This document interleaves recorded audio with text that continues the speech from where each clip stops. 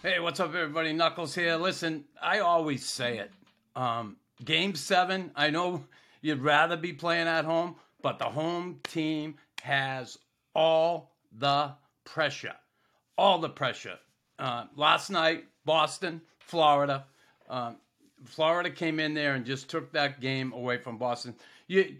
Listen, there's so many turning points in this series, but bottom line, the Bruins were up 3-1 this series. Game 5,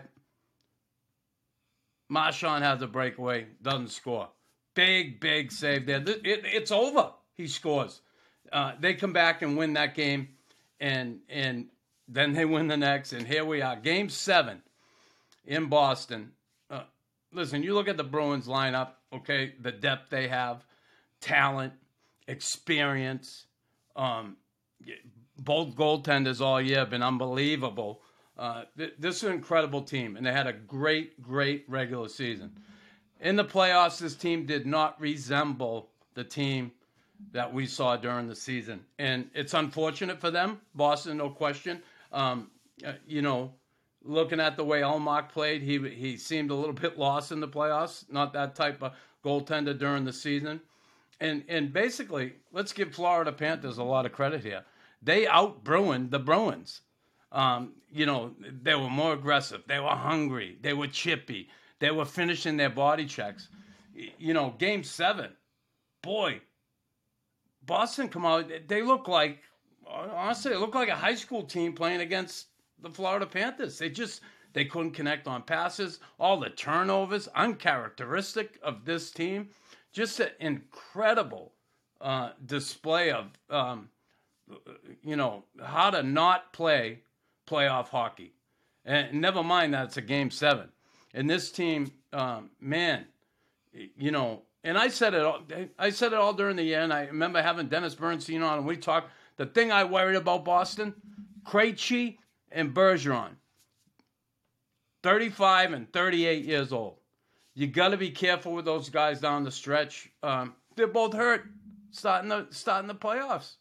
In the first round, they both come back in. Too little, too late. I commend those guys, for wanting to play and getting in there and trying to carry the flag and blow the bugle and shoot the gun at the same time. But it didn't work out for you. I'm going to say Game 7, putting Swayman in. Man, I said it. Game 7, home team has all the pressure. All right, forget about the forwards. Now let's talk about the goaltender being put in. It's all on his shoulders. You got to win us this game. That kid had a ton of pressure on him. And listen, he played pretty well. But the team in front of him, forget about it. The number of turnovers they had. And then talk about uncharacteristic for a team. They were great at defending leads all year. They get that lead finally. They battle back, make it 3-2.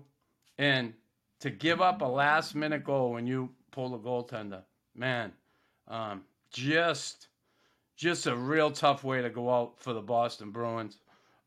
Great season, yeah, but honestly, okay, you can hang your hat on that. One of the best seasons ever. But boy, if you don't follow through when it comes playoff time, then you know what? Who cares about the great season? I'm sure those guys, listen, they might hang their hat on it for the summer. Oh, yeah, we had a great year, but. So, yeah, unfortunate. I feel bad for my man, Jim Montgomery. He's made a great comeback, and it's a great comeback story. A really good guy and a good coach. He bounced back in a big way.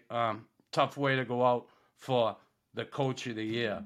And certainly he'll want to make up for this first-round loss next year. So there's a long way to go before next year, and there's a long time to think about what happened to this year's Boston Bruins in the playoffs. And was nothing like the team we saw during the season. The way it goes, that's why NHL hockey, better than any sport in the world, playoff time, I don't care. You see nothing better than NHL playoff hockey. It's incredible time of year. And that first round, man, is it dangerous. And the Bruins, found that out last night. Hey, everybody. Thanks for listening to Raw Knuckles Podcast. Please like, follow, and subscribe.